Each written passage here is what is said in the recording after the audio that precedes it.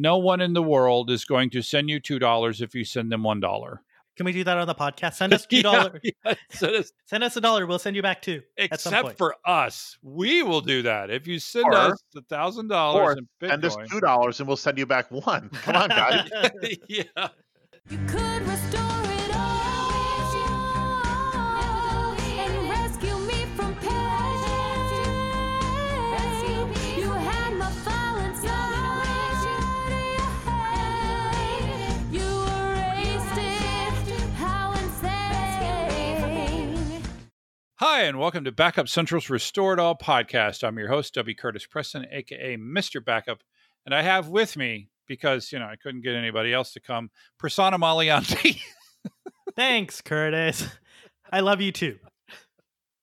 How's it going up there in the Bay Area? I'm good. I have to ask you, how was your 2 weeks off? Oh, my 2 weeks vacation. off yes, it was amazing. It was so relaxing. I did 2 weeks of nonstop manual labor working around my house. That sounds like a good vacation, for a staycation, I should say. I installed 3 toilets. I created a custom drawer system. I reorganized my garage and my office. I literally just nonstop. It was not good. Anyway, so I'm glad to be back to work. And hopefully our listeners are glad to have you and I back at this job, since they had to listen to older recordings before, but it was still good stuff. I'll just say our usual disclaimer. Although Prasanna and I do both work for Druva, this is not a Druva podcast. The opinions that you hear are our own. Personas. Once again, we have a first-time guest on the podcast here. He has been in IT for just slightly less than I have. He said he's been there over 25 years, and he's done a variety of jobs. He is now the CEO of Actual Tech Media. You can follow him on LinkedIn. Just search on Scott Lowe. Welcome to the podcast, Scott Lowe. Thank you for having me, Curtis, and it's been a great 25 years. I'm sorry, Scott. Yeah. So, so let's talk about the Scott Lowe problem, right? I was just looking up when I looked you up on Opportunity. Oh, yeah, I was okay. Yeah. Opportunity. I've been told that the word for problem and the word for opportunity is the same word in Mandarin. Have you ever heard that? I have heard that, actually. I don't know if it's true. I don't know. Maybe one of our listeners can tell us if that's true. We have, according to my records, we have 6 listeners in China. So maybe one of them can reply. But yeah, so there is Scott Lowe, the book author. And he's, I think, Scott Lowe on Twitter, right? Is he at Scott Lowe? And you are at other so. Scott Lowe. That's correct. Because you were often always being confused with him. Yeah, and it was actually a joke to do the other thing, and it sort of took on a life of its own. Yeah, it did. And then I was just searching for you on LinkedIn, just as Scott Lowe, and I noticed that I am actually connected to 4 Scott Lowes in the IT industry, which is just, I don't know what to say about that. You're lucky. Yeah, you are the only one. I am. What do they call it? You're my one first connection. Okay, got it. Yeah, so you're my special Scott Lowe. I don't even know what to say. You're like, I got it. That's it. I'm done. Thanks, guys. Nice talking to you. Scott and I did a little traveling together. We did some sessions together back in the day. Did a little speaking. When I realized that you were going to be coming on the show, I thought about what had happened in the last few weeks that was interesting. And while I was on vacation, the Twitter hack happened, which it either happened while I was on vacation or it happened just before I was on vacation, something like that. I don't know. Prasanna, do you want to summarize what happened there? Yeah, basically what ended up happening, from what I recall, is someone hacked into a bunch of very prominent verified accounts. I think Obama's Twitter account was hacked. I think Elon Musk, maybe even Tim Cook, I can't recall, and basically someone put a spam message saying send Bitcoin to this address. And I think that they had also ended up downloading direct messages for, I want to say it was 5 accounts that they had identified, or at least that Twitter later identified, but they didn't say whose it was. but those were unverified or non-blue check marked accounts. But I think overall it was 130 accounts that got hacked. That does sound about right. And there's so much in there to unpack, right? So the first thing that comes to mind when you were talking about this was that they put this, spammy message of like, hey, send this amount to this account via Bitcoin, and I will send it back to you twofold. Who is falling for that? That's the thing I don't understand. Like, Apparently, a lot of people. you know what I mean? Like, it was a lot of people, and yes, it came from the official Twitter account of famous people, but who thinks that Obama is going to give them 2,000 if they give? Why would he do that? Like, There's probably some context here, given the timing, where there's so many people that are really facing desperate times. Probably anything that looks like it could be a lifeline, they might not be demonstrating the kind of judgment that they would normally demonstrate if things weren't dire. Okay. I don't know. All right. So I'm not. I don't know any. Do either of you know anyone personally that? I don't know anyone personally, but just going to Scott's point, I could totally see, like, hey, maybe you're unemployed, maybe you're laid off, maybe you're on unemployment, the extra federal stimulus was running out, and maybe you're like, hey, now's a chance for me to just make a little extra money. And the blue check mark is supposed to be that sign of trust, right? Yeah. So, I mean, from a social engineering standpoint, these people got the right accounts, they went out with the right message, and they saw success, which I'm not saying that criminality is a successful thing, but in this case, in that context, they succeeded in achieving their goal, which is unfortunate for a lot of people. And fortunately, my understanding, the end of the story, at least one, and allegedly like the mastermind, if you will, behind this thing, which is this Graham Ivan Clark, a 17-year-old Florida man, Florida has been identified and arrested. And they're saying that he has over $3 million worth of Bitcoin assets. I don't know if all of that came from this, or do you think this was his first hack? I don't know. It seems rather, I don't know, either if it was his first hack, he got really lucky and hit the lottery, or he's been doing smaller stuff to kind of figure out where he needed to shore up his processes, and he learned and adapted and overcame. Yeah, I don't know. Right. The answer to my question is not in the articles that I've looked at. There was, speaking of adapting, part of the story. So my understanding is via social engineering of one or more Twitter employees. I think it was a support guy specifically. Was it support guy? Yeah. So have they identified the person? No, but I think it was more in the support organization, which eventually let them have access to the tools. Okay, here's news. Twitter has a support organization.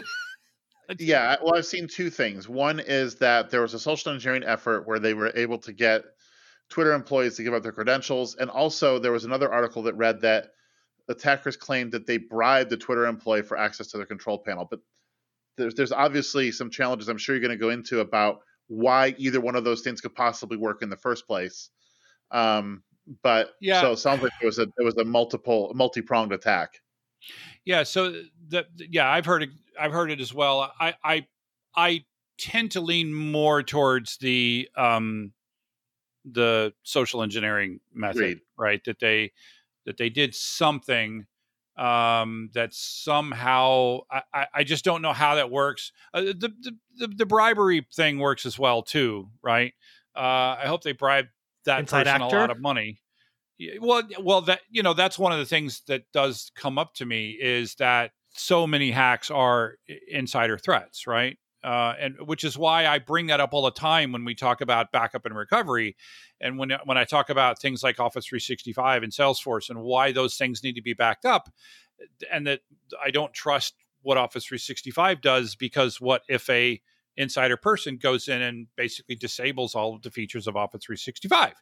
And I've been accused of seeing insider threats everywhere I go. Right. To which I say, just because you're paranoid doesn't mean nobody's out to get you. So this definitely couldn't have happened without insider access. Right. But Scott, why don't you talk? So you brought it up. Why don't you talk about what you mean? Because I think I know exactly what you mean, that this never should have been able to happen. Two things. One is Twitter was clearly not operating on a principle of least privilege. Basically, in a well-secured organization, people have all of the rights they need to do specifically do their jobs and no more. And no more. And No God mode. no God mode. And that's actually what I was going to go to next. Basically, these employees appeared to have had God mode. And so they had admin access to everyone and anyone, which meant that, and that, again, I think without the user, the big problem there to me from a privacy and security perspective is that those users may not have known that some random Twitter employee could get that much access to their accounts without them even knowing about it. I really don't think that they knew at all, right? So I'm glad you brought up the least access. So we've covered on the podcast, we've covered GDPR, and one of the most egregious GDPR fines was a hospital, I think in Italy, or it might have been Spain, where in order to make access for all employees of the hospital easy, they just gave everybody doctor level privilege in the medical record system. And that just made everything easier. It certainly instead does. of following the rule of least privilege and giving, the appropriate level. And that was a huge fine for, like, huge meaning, like, it was nowhere near the size of the fine that was charged Google, but in terms of percentage of revenue, it was a huge fine, because they're like, look, clearly you didn't care at all. So we go back to Twitter. Clearly Twitter didn't care at all about security, because I don't know if that's fair, though, right? Why it's built into their design that they have God level access to any and every account with no notification. Because the other thing that came up was, I'm thinking of Salesforce. So I've used Salesforce a lot, and I've had situations where I've needed the best way to move forward is to give support full access to my account to be me. Because if you're going to be me, you really need my permission. And in Salesforce, you can go in and say, grant support full access to my account, and it gives them the permission to be you in order to simulate the problem that you're having. But you have to initiate that, and obviously you can immediately revoke it if you want to. What in this case, it was built into Twitter's system to allow someone in their, multiple someones apparently, to become to not just take control of your account and change a password over, but to become you. Yeah. Yeah. The word become there is interesting, because this is a little bit of an aside, but very early in my career, I can't remember which system it was on. I started out on a Data General MV type system. So it could have been that, it could have been some other Unix system, but we actually had a command called become and then username. And that's all it took. As long as you had admin rights, you could I'm not joking. That was all it took. And you could then masquerade as any user you wanted to better understand their experience and troubleshoot. It was intended to be used as a troubleshooting tool, but it's clear to see how that could be absolutely horribly abused. And that's basically what Twitter gave their admins, it sounds like. Yeah, I mean, it's essentially, Scott, is that any different than the age-old SU command? Right? Not really. I mean, if you're root in a standard Unix system, you can do SU-Curtis, and boom, you are Curtis with Curtis's environment. Yeah, that's a good point. And that's why people stop SU, and we went to sudo and all of these other things, right? That's why we changed many of those practices. Do you think I'm being too hard on Twitter there? I don't. I mean, honestly, okay. I don't know if you're aware, Curtis, but we're in something of a dicey political climate in the United States, and Twitter's right in the middle of it. I am. Never noticed. Yeah. The company to actually have what amounts to, and again, I don't know all the details. I just know what I've read. So there's probably more to it than I know.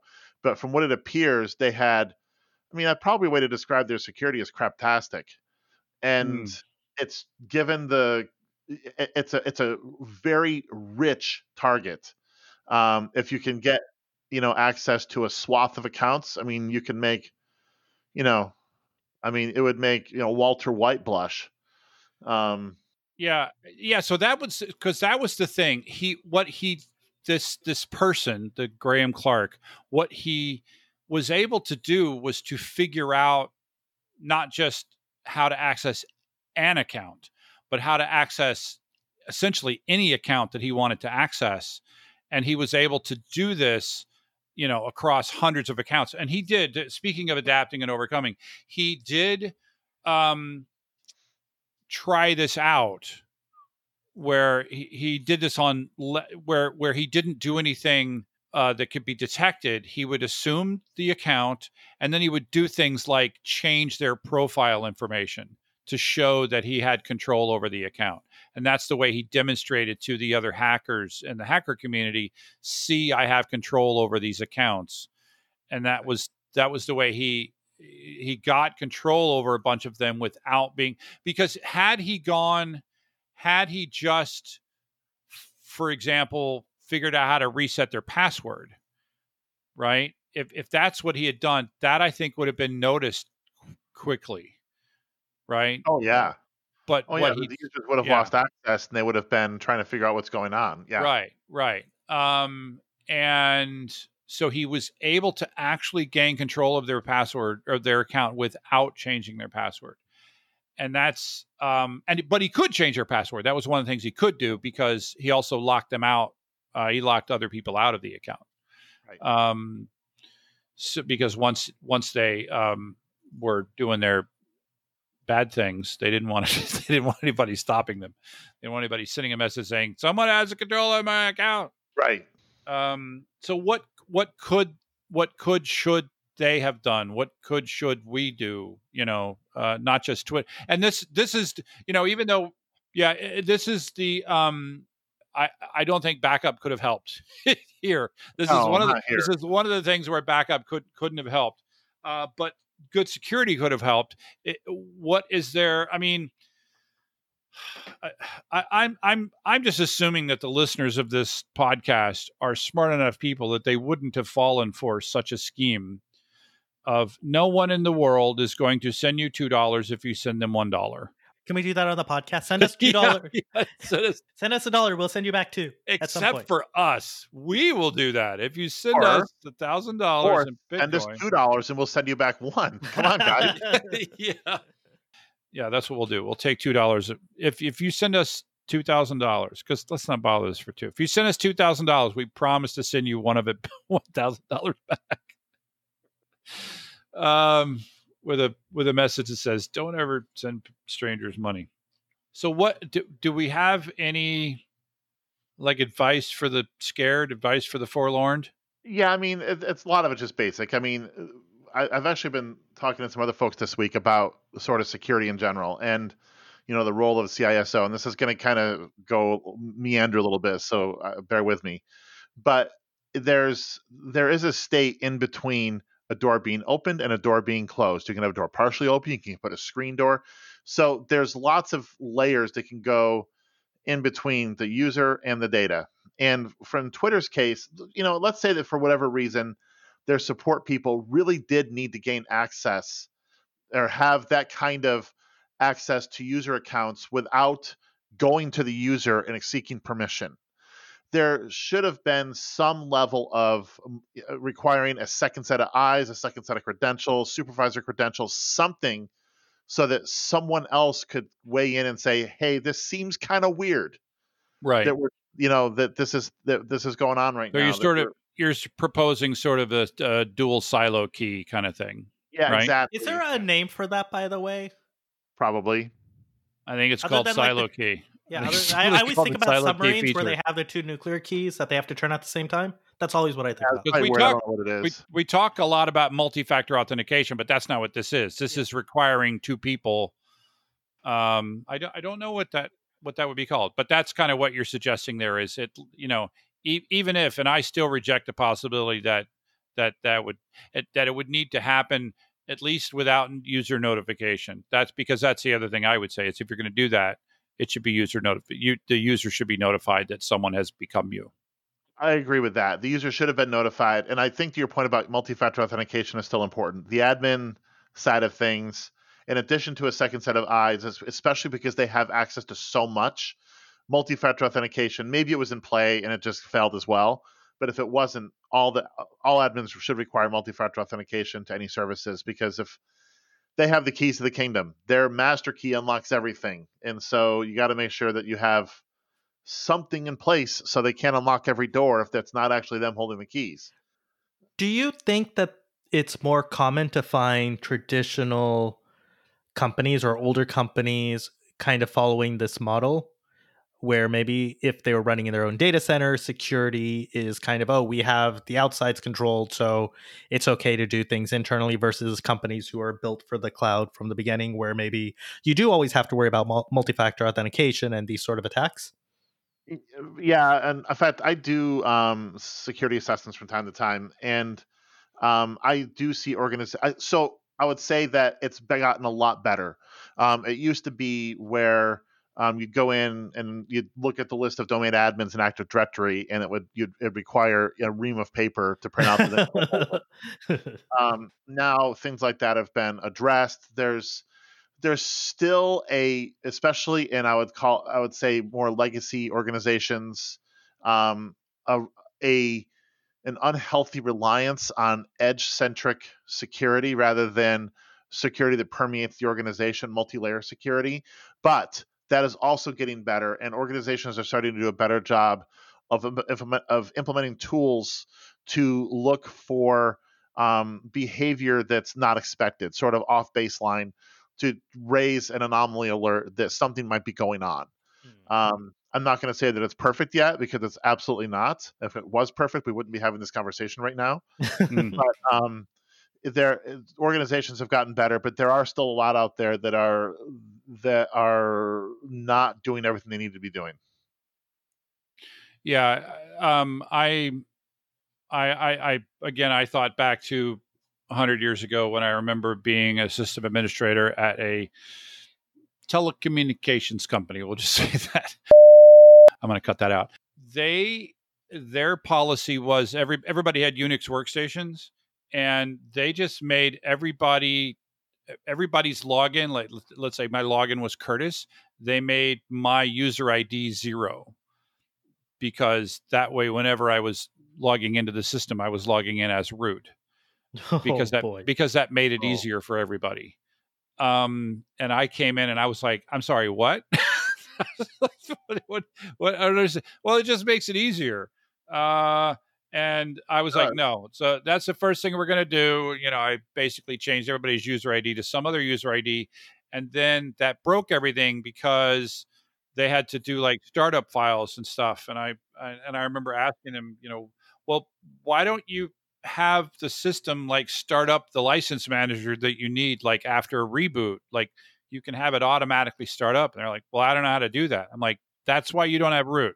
Yeah. So I think things have changed over time. And when you were asking that question, Prasanna, I was thinking I had to go Google. Twitter is 14 years old, which is a pretty young company. That's why I was saying, and I don't know where Twitter runs, if they are running in the public cloud, or maybe they started on premises or in a data center and moved. I'm not sure. But yeah, that's why I was thinking that they were what I would kind of think about as a company that might have been born and architected for a data center, right? And potentially moving to the cloud. Well, there's more that can be done today. I mean, we talk about these admins having, access to things they shouldn't.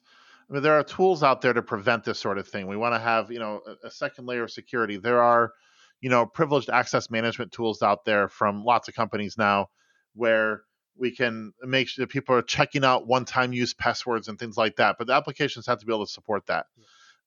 But there's, a lot of times, unfortunately, and I'm not going to say this is Twitter's case because they're a huge company, although maybe it is the case. Sometimes it just takes an incident before people are willing to actually expend the funds that are necessary and the operational difficulty that it can sometimes induce to make something like that happen. And especially because this was on the support side, right? Usually support tools, they don't change unless there's a big problem, and usually they try to grant more access just to make things easier, right? Versus something potentially on the product side where maybe you are pumping more R&D budget into. So I did a little quick look. Twitter moved a good portion of their platform over to Google Cloud Platform back in 2018. The core of their technology is Hadoop. They have Makes sense. they have 300 Data. petabytes of Hadoop. I'm surprised it's that little, to be honest. They A said lot. it says our Hadoop file systems host more than 300 petabytes of data across tens of thousands of servers. Yeah. So, I don't know. I have a hard time. I just have a hard time with that aspect. Yeah. So there's got to be multi-factor authentication, making sure that if you do have anybody who has privileged level access, before they get that access, there's multi-factor authentication. And then the other is, if you do have this God level access, I think it needs to require multi-person authentication. It I guess does, would and be, yeah. the secure password management tools that are out there from various companies can help with that as well. But it's still. But I think it goes to what we sort of started the program on, is it's not just an on or off security. There's the whole point of it is to have a layered approach, so that when, and again, it's not if, it really is a when a layer fails, another layer captures it. Right. And at minimum sort of notices it and sends some sort of notification out, right? Yeah, and that should be part of the process. I mean, if Twitter had had a system in place that automatically notified users when their profile changed, maybe they do. I haven't changed my profile in a long time. Hopefully someone would have raised a red flag and said, I didn't change my profile. I wonder what happened. It seems like there were a number of opportunities for improvement in their security posture. Yeah. What about people? What Lost can cause. users, not just what? Lost cause. Oh, Lost wait. Trust no one. Trust no one. That is a security model, though. Zero trust. Yeah. So, yeah. Again, it is basics, but please enable multi-factor authentication wherever you can. That apparently wasn't going to help in this scenario. By the way, in the pre-call, we talked a little bit about the Garmin hack. What do you know about that one, Prasanna? So I believe that they got hit with ransomware. I want to say it was the end of July. And I just started seeing my Twitter feed blow up because I follow a bunch of people who are into consumer devices. And they're like, I can't connect to Garmin. What's going on? And then I think support was like, we're sorry, we're having issues. Well, it turns out that they were hit with ransomware, which encrypted a bunch of their servers. And affected a bunch of their services. So if you had their Garmin smartwatches, it couldn't send data back home. And I didn't know, but Garmin is also used for navigation systems in airplanes, like I think the small airplanes. So I think if you didn't have the database of where you were going downloaded beforehand, you're kind of screwed.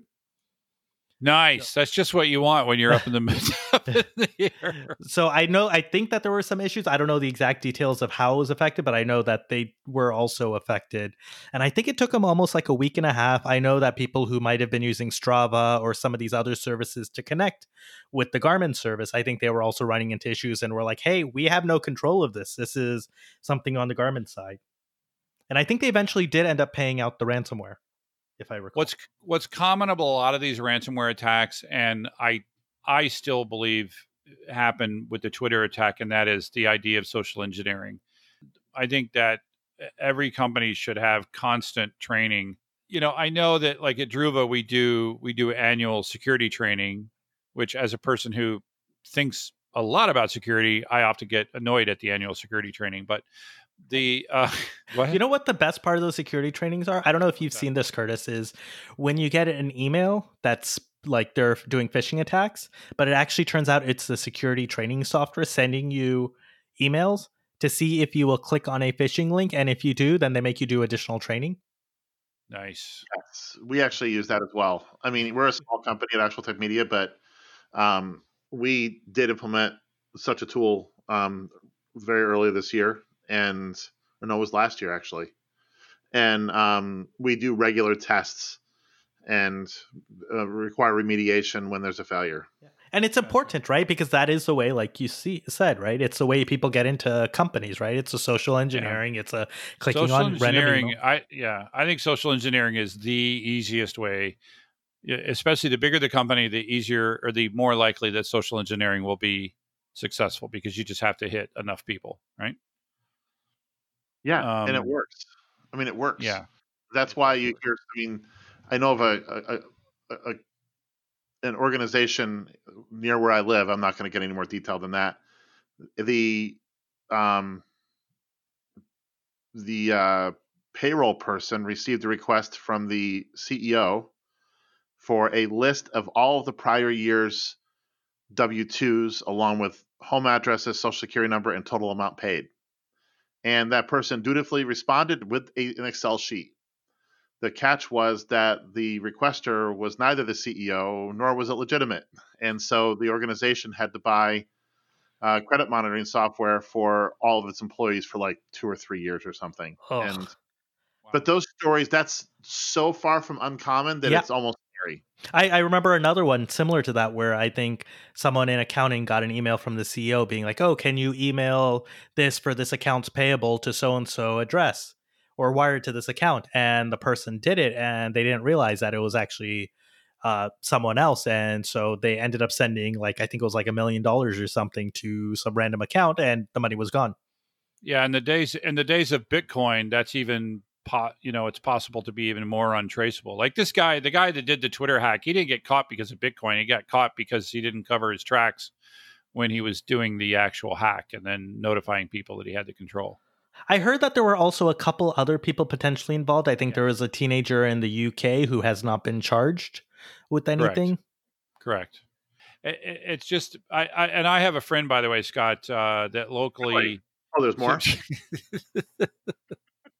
I have a friend whose job it is to do, he does physical penetration tests. So his job is to get into a secure facility, to get somewhere in a secure facility where he should not be and take a photo and then get the hell out. And he has always been successful. And and all he does is use social engineering. Have you seen the YouTube video where these two random guys put on a high visibility vest, clipboard, and go wherever they want? Have you seen this, Prasanna? I didn't see the one. I did hear about the one where they put on high visibility vest to get into 3 concerts. Yep. Yeah, that's the one. It works. Yep. Social engineering, man. People are suckers for people with clipboards and high vis vests. That's all they had. They might have had hard hats. They might have had hard hats as well. Yeah, hard hats anyway. will do it. Oh, goodness. Well, this is one of those depressing podcasts. So that's why we wanted to have you on, Scott. Because that's usually the first thing that happens after somebody listens to me is they end up depressed. So that's fantastic. It's on brand. It's on brand. Well, thanks so much for coming on the podcast. Thanks, Scott. It was great to meet you. It was great to meet you as well. Thanks for having me. All right. And thank you to our listeners, and make sure to subscribe so that you can restore it all.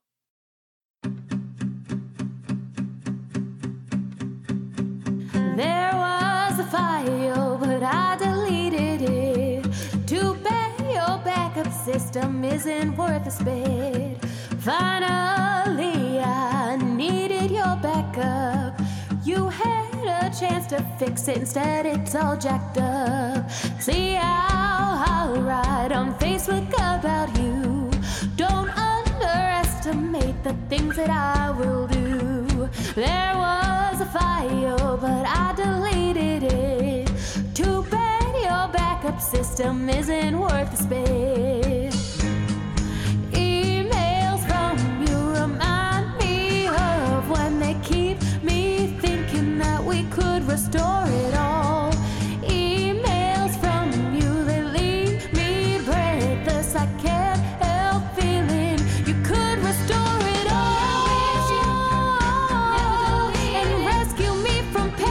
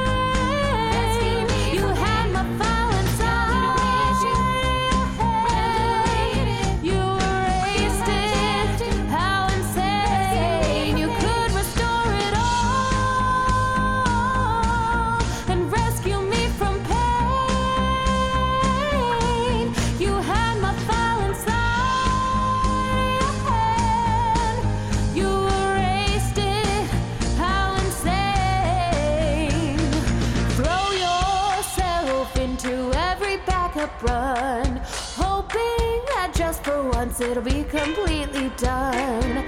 Maybe